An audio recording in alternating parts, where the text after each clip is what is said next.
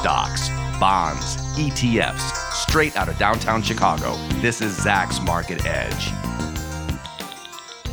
Welcome to Zacks Market Edge, the podcast about investing in your life. I'm your host, Tracy Reineck, and this week I'm joined by Zacks Chief Equity Strategist, John Blank, who is also an economist, remember, to talk about, of course, the economy. And he's back on to talk about the pressing question everybody has, is a recession coming?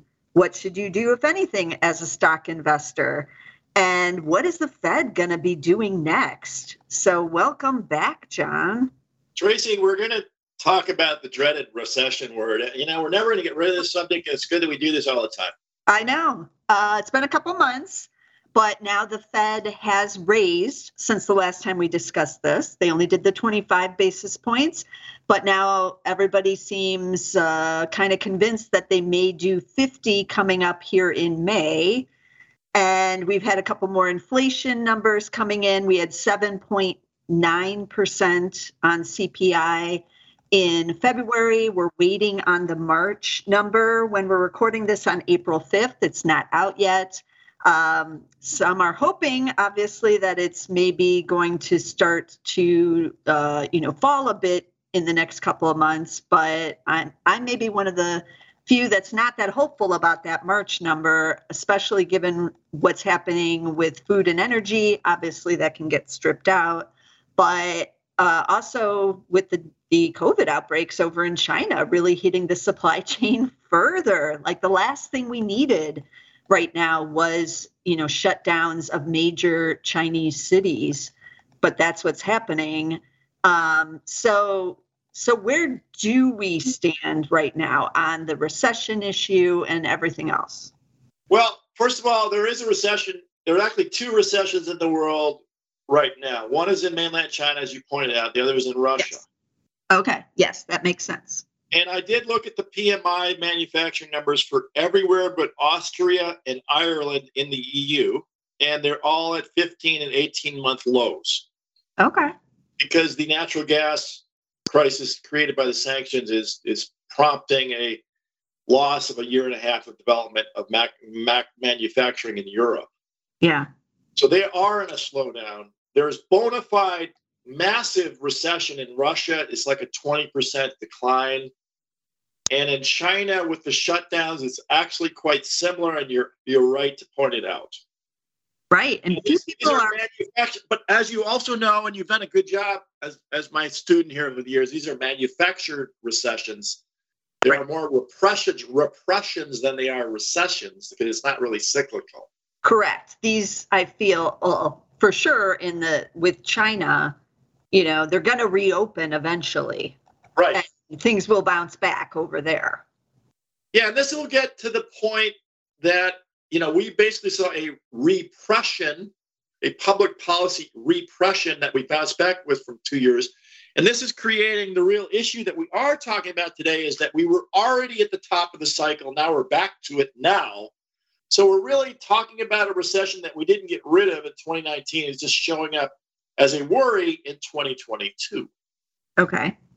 Now, this is what gets confusing, and I don't think there is a debate that's definitive on this. It's just one we need to have, and we're having. But what happens when you go to full employment, but before you do a public health repression, release trillions of dollars of stimulus, run the mortgage-backed bond buying out for monthly for $120 billion for 2.5 years, create a housing bubble, and then get to full employment? Well, it's going to be hard to unwind all of this. Yeah. Very difficult. We got ourselves in a situation. Yeah, correct. I feel like the housing component is also underappreciated, that the Fed has to navigate what's going to happen with that part of the economy, which remains red hot even as the rates are now at about 5% for the 30-year fixed. So far, it's not really cooling it. No, and this is the thing I don't like to say, but I'm going to say it. I looked at our housing dashboard, versus all the other downturns that I've looked at. And when housing prices go down, there was not any case where it didn't cause a recession. Now, Unfortunately, they're going to go down. But then we don't know about the trillions of stimulus that came in front of it, right? Which is totally unprecedented. And we don't, and I can tell you also now that I said that, is that before the 08 crisis, there were, 14 months of house inventory for sale. Prices have been declining for years. And there was also way more supply of home starts and building than here by hundreds of thousands of units. Right, correct. So the problem here, when I tell you we're going to have some pullback from the housing market, is you're going to immediately conclude that we're going back to 08. And the housing dashboard also is pretty conclusive. You can look at it yourself on ZRS. And you see that, we're at 6 months standard inventories. We're at housing starts that are somewhat normal over 20 or 30 years. And really what's been out of shape here is the prices, but not the fundamental, supply inventory environment that was completely distorted by what happened in 08. So I think this is the problem here, is when I represent a slowdown from housing to all of you, you're going to think we're going into this massive panic. And that's not the case. It actually is not the case, but I got to tell you, a slowdown is going to happen. Well, it will for sure, just because the rising rates are going to price out a certain percentage of the buyers, especially in the very expensive coastal markets. Right. And so then we got to get into a situation where, what is the dynamic? Is it just people leaving the coastal markets because now we have remote working? Is it going to cause a boom in St. Louis and, Kansas City and But those are already booming. See, that's the problem, right? Like, prices are up 20 or 30% even in St. Louis, and the inventory's at record lows there as well, with multiple offers. So it's not as crazy multiple offers as, parts of Florida where there's 100 bids on a single house, but there might be 8 bids on a house in St. Louis right now. So what will the rising rates do with this kind of environment? I hate to say it's different this time, because it never is really, but we do have different dynamics with the work from home, with the combination of baby boomers, 10,000 of them retiring every day, able to move wherever they want to. Most of them are moving into the Sun Belt as well. And then millennials and even Gen Zs, 2 of the largest generations now, in the home buying age brackets and wanting to buy. And then we have the flip side, those millennials, a little bit older millennials who maybe were renting for the last 10 years, are now scared about rising rents. And so they may be looking around in some cities and areas where it's now cheaper to buy, even with 5% mortgage rates, than it is to rent. Or they maybe just psychologically want to lock in a mortgage rate because that feels more stable to them. They can lock it in. They know what their monthly payment mostly is going to be versus, a 10%, or in some cities like Miami, it's been 20% increase in apartment rental prices.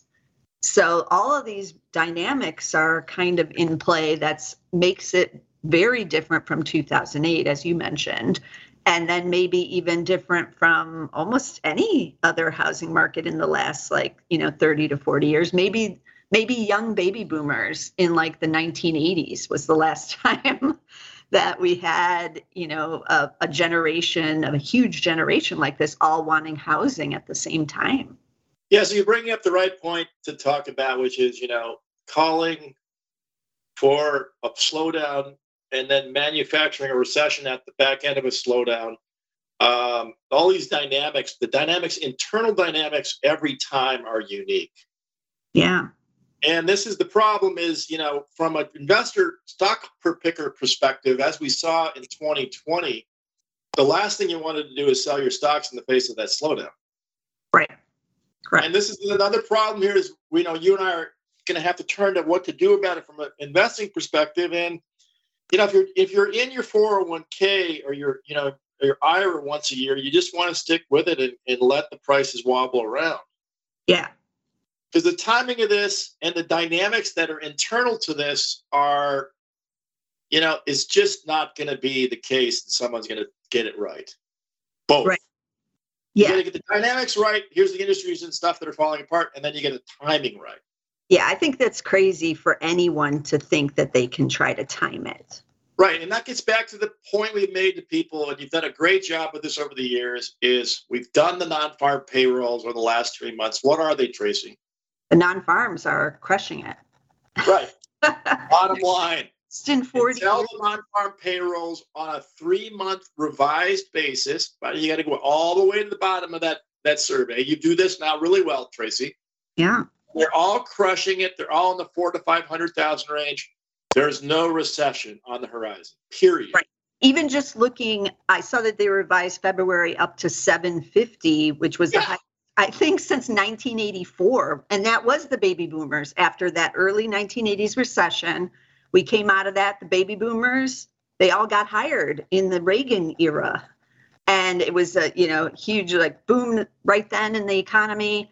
And I never thought we would see 750 again outside of, 2020's bounce back, but getting rid of that, this is a couple years after that. And we're still seeing the 750. That's incredible.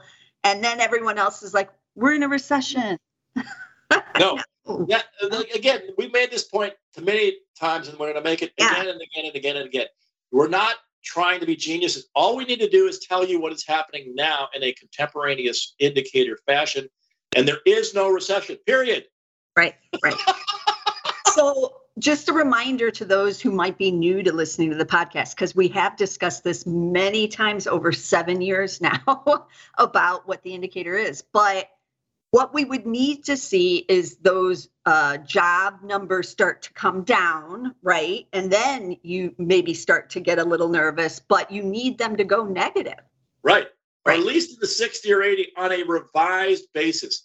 Yeah. You got to remember the civilian labor force is 150 million. It grows 1% a year typically. So you can do 1.5 million to just stick and tread water. So 125 on a monthly payroll on a revised basis is treading water.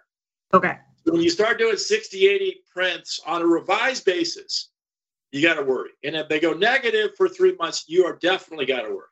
Right.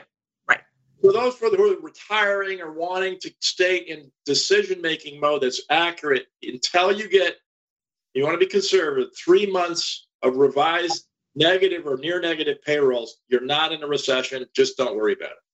And we've said this over and over again. I mean, it's not about calling and being foresightful and being in front of it. It's just calling what is the case now. And this is the point we're going to make. Do not try to be a genius. Do not ask me to be a genius. Because what happens, and you did a great job of this now, over and over, you just point out to people the revised payrolls are very high right now. There's no chance of recession right now, period.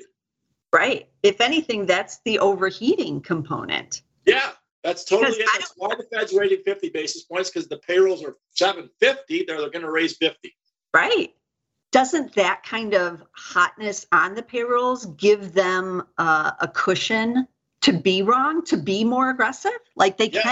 They can clearly do the 50 now because of that 750 in February. That's right. And that's why this is such a useful indicator. You're voicing opinion that's very unattractive right now, but it's actually accurate. Yeah. Right? They got plenty of room for the 50. Okay. Another question I had about, the recession fears is that a lot of people seem to be looking at slowdowns in the manufacturing side. Or we're seeing all this numbers out now about freight slowing down. So the shipping is slowing. Oh, that's the sign. And a little bit more on the manufacturing side. But manufacturing is, barely little over 10% of the U.S. economy. The services side should still be firing on all cylinders as we're still coming out of the pandemic impacts, especially in hospitality. We just had Carnival Cruise Line saying that they just had the best week of bookings ever for, cruises going forward. So the consumers are still feeling pretty good about travel and that leisure component. So should we even be that concerned about this, a slowing in manufacturing, which we last had in like 2015, 2016, when we did have a manufacturing recession? But services is the huge part of the economy now. So are people panicking over nothing on the manufacturing side? No, I don't think so. I mean, the one thing you got to remember is just the autos, which is kind of the linchpin of the supply shortages, because there's so many, thousands of parts, and just a few of them missing is enough to shut the production down. Right. Typical annual run rate for autos is 16 or 17 million. And if you look into it, and I just did, it's like 13 million. Why is there zero inventory in car lots and everybody's pricing up cars? Because 4 million units that are just to get to normal production needs for the United States are missing. That's like 25%. Yeah. So this is the problem. I mean, you can think, first of all, the slowdown in manufacturing can be manufactured by parts shortages. This is not a recession thing. It's just a parts shortage. Because recessions are, by the way, are usually, trying to draw down aggregate demand from excesses that happen.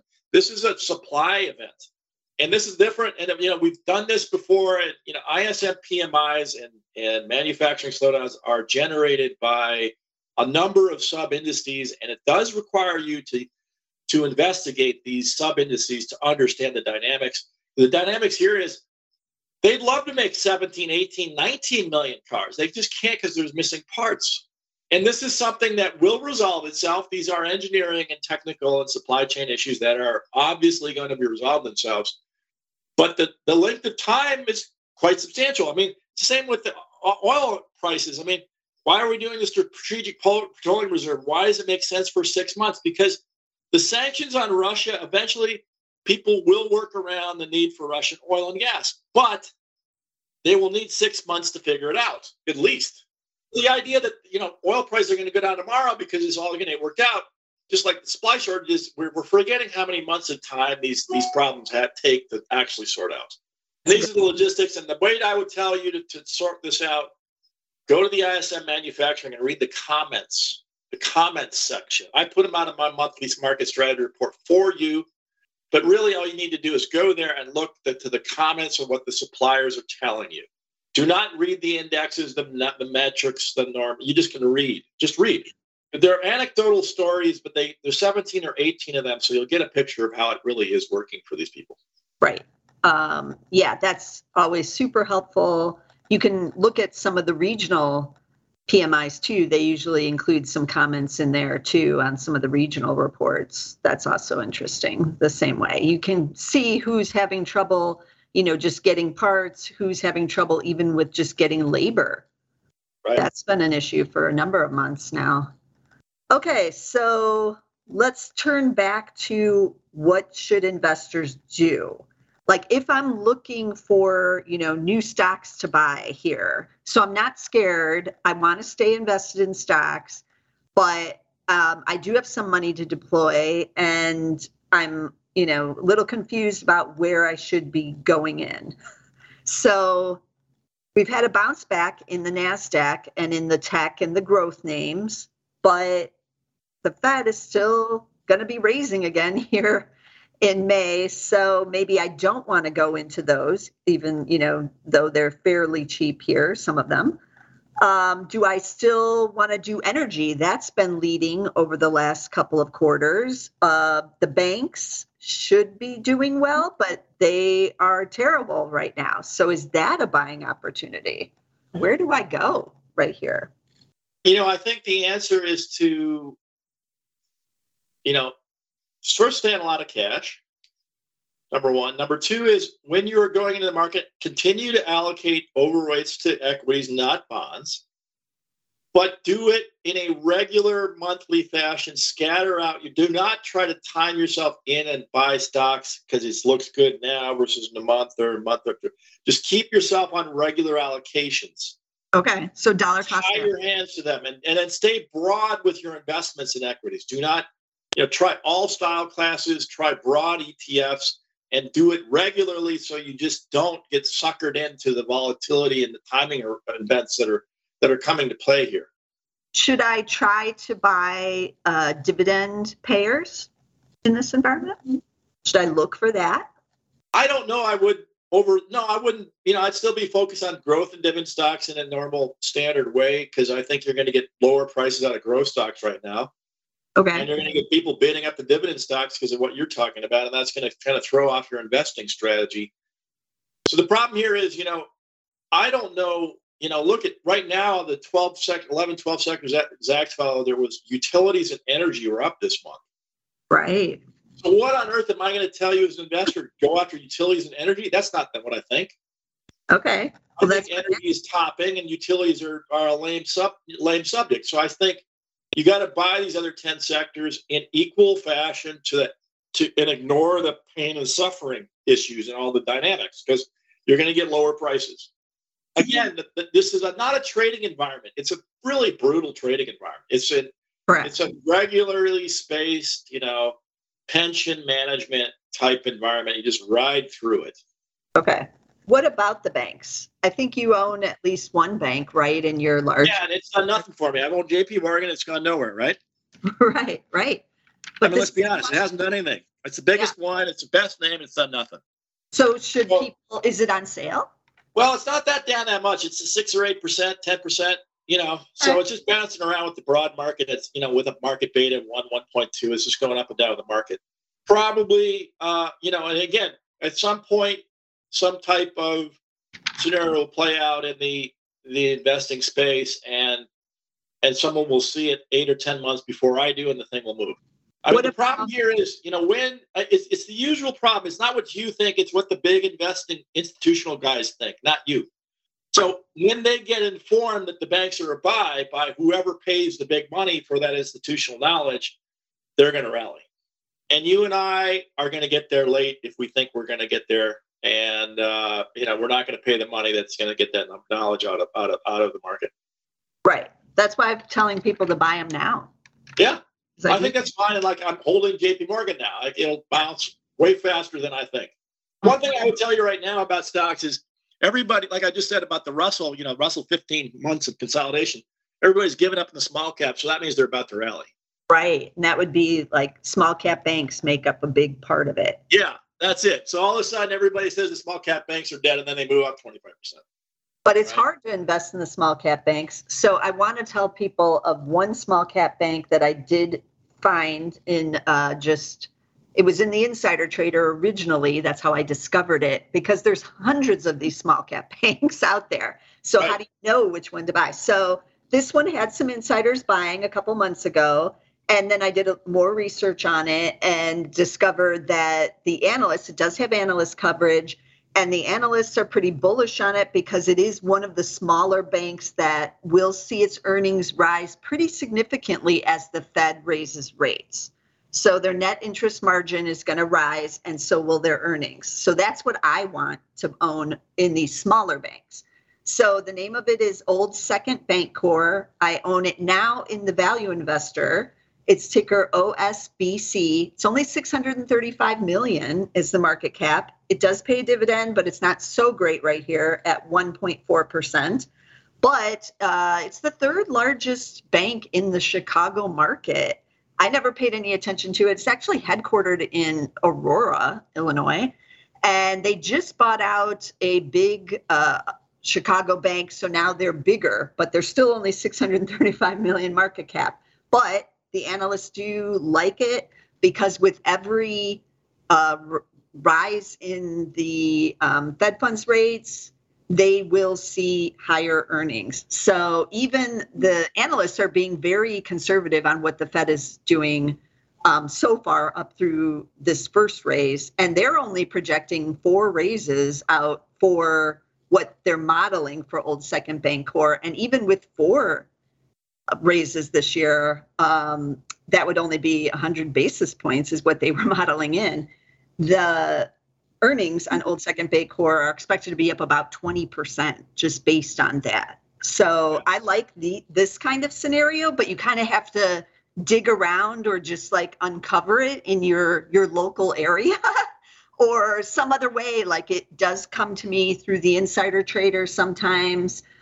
or you just end up reading something from a good analyst who is a bank analyst, and then they say, here's our top 10, small little community banks to buy, or here's our top 10 larger regional banks, because the same analyst also recommended Comerica, ticker CMA, they're down in Texas, as a bigger regional bank that would also have its earnings benefit from the rising in the rates. They pay a 3% dividend right now, and I like them because they're in Texas, and that's going to give them some exposure to this energy boom too that's going on down there. Plus, the Texas economy is red hot, so I want to own banks in areas that are red hot. So those are just like 2 banks that I recommend out there, but there's thousands, literally. So yeah. It gets difficult, but you can look beyond just like JP Morgan or Bank of America, the big guys, and look at some of these smaller ones who really depend on those rates rising to have their earnings rise. But I do feel like, John, after what's it been now, 14 years since the financial crisis, that the banks have been neglected most of this time. And so I do feel like the tide might be turning a bit with the banks. Yeah, you might be right. Okay. What are we to do with some of these big tech stocks that maybe we already owned? Maybe we bought some at the lows and now they've rallied a bit here. Should I take my gains off of some of those, the more speculative ones? Like say I bought Square at the low, or Block as it's now called. It's rallied big here. Should I take it and run? What should I do? Well, I said this on a TV show yesterday. I looked at the ARKK Innovation bounce. They bounced, right? Kathy would bounce. Big time. That's a simple. What I said, and you can argue with me openly on this. Let's do this. I said it's just short covering. And that the problem here is we're going to have many months of bouncing for these types of things, for consolidation to emerge. And so the first run up in names that have been shorted 60, 70% is likely short covering. And you're going to get 2 or if not even 3 chances to get back in. So definitely watch them, but you want multi-month consolidations on types of stocks like Square. And so, getting a big bounce, keep in mind what short covering is. That's people who sold the stock and then bought it back again at the bottom, right? So they will bounce. And all of a sudden you say, Kathy Wood's brilliant, is 8% rise in RKK. Well, that's like everybody covering their shorts who made 65% over the last 8 months. Right. Is that bullish? No, it means the bottom is for those guys, but then they're out. Who's in? Who's in to buy the bottom? Well, no one for a while, right? Right. So this is the problem. Any good trader will tell you got to look at consolidation for a while. That's why I like the small caps could consolidate for so doggone long. But you're looking for a lot of consolidation and retesting of lows and people getting out of their shorts and creating the base that can get the longer term investors who are institutional guys back in the game. And then, as we at Zacks would tell you, you need to see the earnings estimates go up because that means their business is going to attract those long-term buyers. And that is the other key is you're looking for 2 things: consolidation in the price structure of the stock, and then their business starting to attract the long-term buyers. What about the FANGs? Is that somewhere to hang out? I think you got to like the FANGs. I mean, I looked in large cap returns on a model basis this morning, and they're above the small cap and mid caps because of the sheer profits of those big companies. I mean, the Googles are, there's still a PEG ratio of like near 1 for Google. So until the government breaks them up, you got to own them. I just don't. I mean, why get away from something that's 20% of the market and has the profits that it's generating? Now, on that topic, I was looking around in my 401k and I realized how incredibly overweighted I am on the FANGs and even the international FANGs like Alibaba or JD.com. In various of my equity-only investments, if you just own the S&P 500, you already own all the FANGs, so you get weighted in that. But if you own any kind of global equity fund, I shouldn't have been surprised, but when I actually dug down and looked to see what the weighting was, I was like, oh, basically a huge chunk of my 401k is in all these mega huge tech names now. Yeah. Like overweight. And it was incredibly difficult for me to try to get out of that trade other than buying, the pure play small cap funds or the mid caps, which I do already own. But any kind of, it's more rare to find a global small cap fund. Usually it's large caps. Even in energy, there's an energy fund and like half of it is international. And those are like, in countries that I am already overweighted in because of the tech side, so China's big in the energy fund. You might not think that until you go and look around. So I just think it's really hard for people to get out of any kind of FANG exposure. Yeah, I don't think they should try. I mean, it's just what it is. We're going through a period where massive in-tech companies have been consolidated and they are representing core, tentpole experiences for the ETFs and the stock market generally and the indexes generally. And just until the government breaks them up, they're going to be part of your life. Okay. You keep talking about the small caps. So as an investor, how do I play the small caps? Does that just make sense? Buy the RUT, right? Okay. So just buy the ETFs. Yeah. Buy the ETFs, blender growth, probably a little more biased because you want the names that people want to buy. I don't think you buy the run and value because then you get a lot of junky stuff that people want to get rid of. Right. And that is a problem in the small cap place. You just basically let the market price for you the opportunities and stay out of trying to call. I mean, you can do a good job with one bank, Tracy, but you got to, like you said, you got to look at thousands of them. Right. It's very difficult. Yeah. Yeah, it's very difficult. So you let these broad indexes do the job for you. It's still the best advice. Okay. So you can also just get the Russell in the IWM. That's IWM, right? Yeah, that's a basic Russell one too, if you're just interested. Yeah, Vanguard has some great, listing of different ETFs that you may never have heard of. Go through, look through there's just dozens of very good, solid ETF plays, and get interested in a few of those. Right, with the low expense. Low expenses. They got your back. Vanguard's a good company. They know what they're doing. They got nice, diversified, a lot of names. They do a good job researching it. They got the analysts on their own to take a look at these things. Yeah. But generally like what they show you. But John, the ETF investing is boring. Yeah, I mean, I agree with that. And I do like, find a few names that, are well covered, right, with good positive earnings revisions and lots of surprises in good industries. So I should be using the Zacks rank to try to find, and multiple surprises, 3-4 surprises in a row, where you understand the business and why those surprises are happening, where it makes sense, and make sure the industry's good. I mean, these are the standard things. There's no reason to change from the standard ways of doing this for the last 100 years, right? What do you mean by make sure the industry is good? A high ranked industry or? Yeah. Top 30%, okay. and also, but not just in the moment, but over the last year or two, that it's been, we got to think of the heat map on Zacks, go there and look, make sure that, the industry you are interested in has been hot for a good length of time.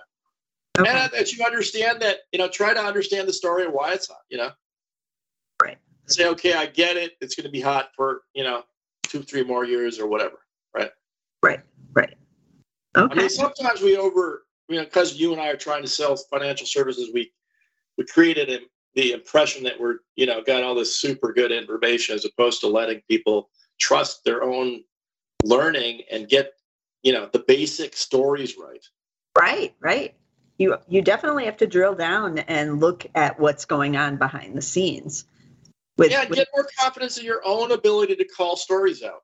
And that is really a good thing to do. And what makes stock picking fun and why you and I like it is we get ourselves along and we get to be believers in stories.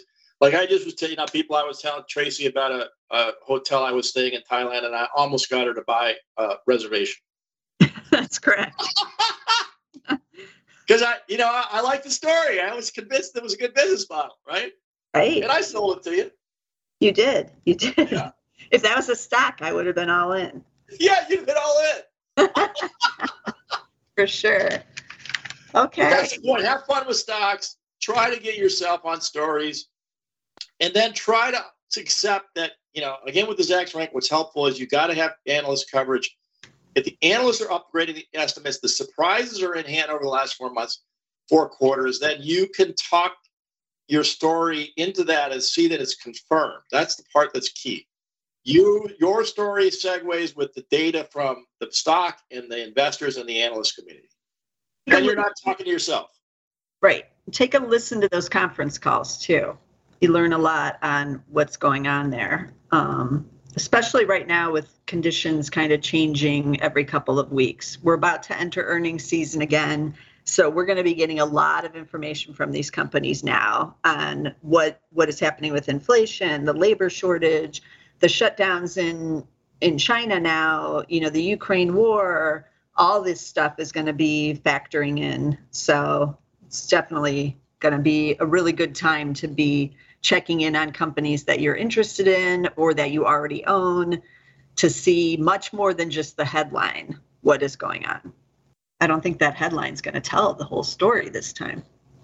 Okay, so let me recap a few of the tickers we did talk about on this episode. So in the banks, we talked about Old Second Bancorp. OSBC is the ticker there. That's the small cap one. Comerica was the larger cap bank. CMA, that's in Texas, and they are the one that pays a 3% dividend. And then John still owns JP Morgan, one of the big banks, JPM, in his portfolio, and he's just holding it. They're coming up with earnings soon, so that should be an interesting one. We also mentioned Block, which is formerly Square, SQ, and ARK-K. You can't talk about the market without talking about Cathie Wood and what's happening with the growth stocks. So might want to keep that one on the watch list. We talked about FANGs just in general, but I'm not going to give you all the tickers because you know those. And we talked about the small caps. You can get them on the Russell through the IWM if you're looking around for an ETF on those, or you can use the Zacks rank and try to find some small cap stocks. We have screeners on Zacks.com, a basic screening tool you can use on there too.